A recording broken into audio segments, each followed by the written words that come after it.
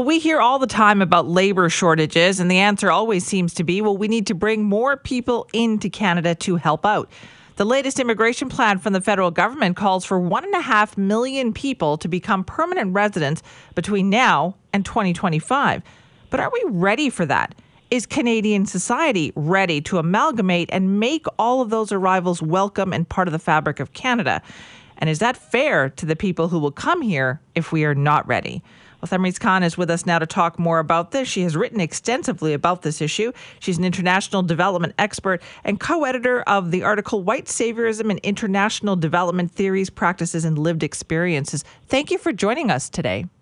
Thank you, Sandy. Good to be here. Do you think Canada is ready for this kind of immigration plan? Short answer, probably not. Long answer, why not? Because it's not just simply about immigration. So it's not simply about bringing in millions of people into the country and thinking you're good. It's about what are you going to do with them. A lot of these people, most of them, majority of them, are coming to Canada because they want to rebuild their lives. They want to start new lives. They want new lives for their children and for their future generations. So they have plans and expectations as well. Obviously, they want jobs, they want education, they want social services. But the whole idea of treating them as if they are simply numbers that are going to increase or enhance Canada's demographics is not the right way of looking at it, because then you're really ignoring the basic needs of individuals and peoples and families who want to make this their new home.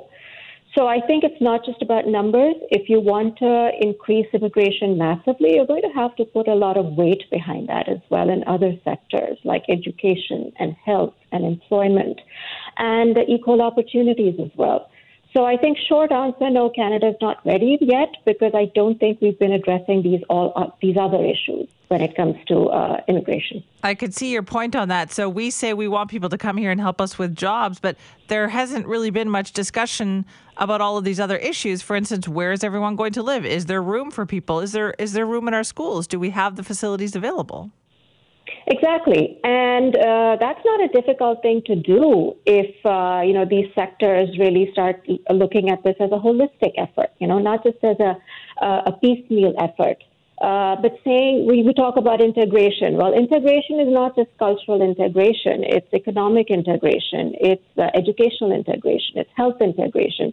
We want everybody to have the same level of services as Canadians.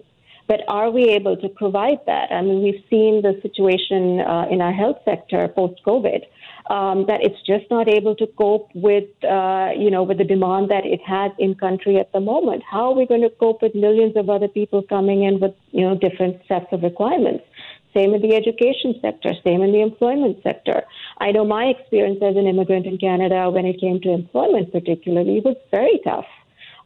It took me years to be accepted as somebody who was equally qualified, and it took me much longer to actually integrate myself into the job market. And even that was a partial success due to many reasons. So I think there's a lot of thinking that needs to be put in behind these numbers. Do we see any of that thinking being done? I don't think so at a personal level. From what I see, the way health and education priorities, for instance, or even employment priorities are being managed at the moment, there's a lot of talk about racial discrimination, for instance, in a lot of these sectors, particularly employment. And we've got a lot of evidence to that as well. A lot of statistics and numbers that say, racially marginalized people or racialized immigrants in Canada are not getting the same opportunities as Native Canadians. So I don't think we're actually addressing that directly. I think there's still a bit of a denial when it comes to that, and I think that's a hump we need to get over. Otherwise, they're really not going to be able to address these issues. And does it also say something about us in terms of the way we view immigration to this country? Like, we view it as people to take jobs. Yes, absolutely. I think this narrative that's being set that the demographics in Canada are now an aging demographic, so we need more younger people to come in and take up jobs, or that we just don't have enough people in the country, so we need more people, and immigration is the answer.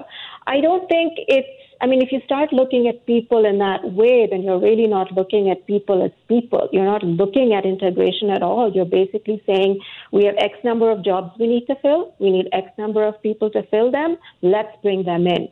We're not even seeing where we're bringing them in from, what challenges they already have before coming into the country, what challenges they will face once they come into the country. We're talking about people from all over the world. We're not talking about a homogeneous group of people.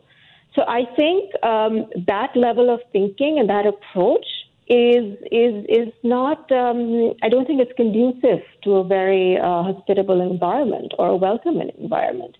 And I think immigration policy needs to look at those issues much more critically than it does that, what are our labor shortages in the country and how many people do we need to get our demographics up. All right. Well, listen, thank you so much for this discussion today. Not at all. Thank you for having me on.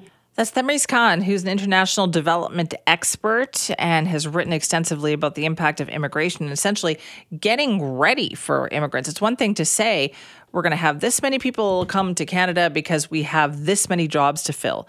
But as we have seen, what other impacts are there? There is housing, there is schooling, there is community supports, and we need to make sure all of that has the room to accommodate more people so that they also get the best experience from this, not just come here, take a job, and then can't find a place to live. And, that's tough for everybody. We heard actually the BC government recently start talking about this, that if the federal government is going to set immigration targets, then BC needs to receive more money in housing supports from the federal government in order to make room for the people who clearly make BC and want to make BC as their destination, right? Definitely more to talk about on that front.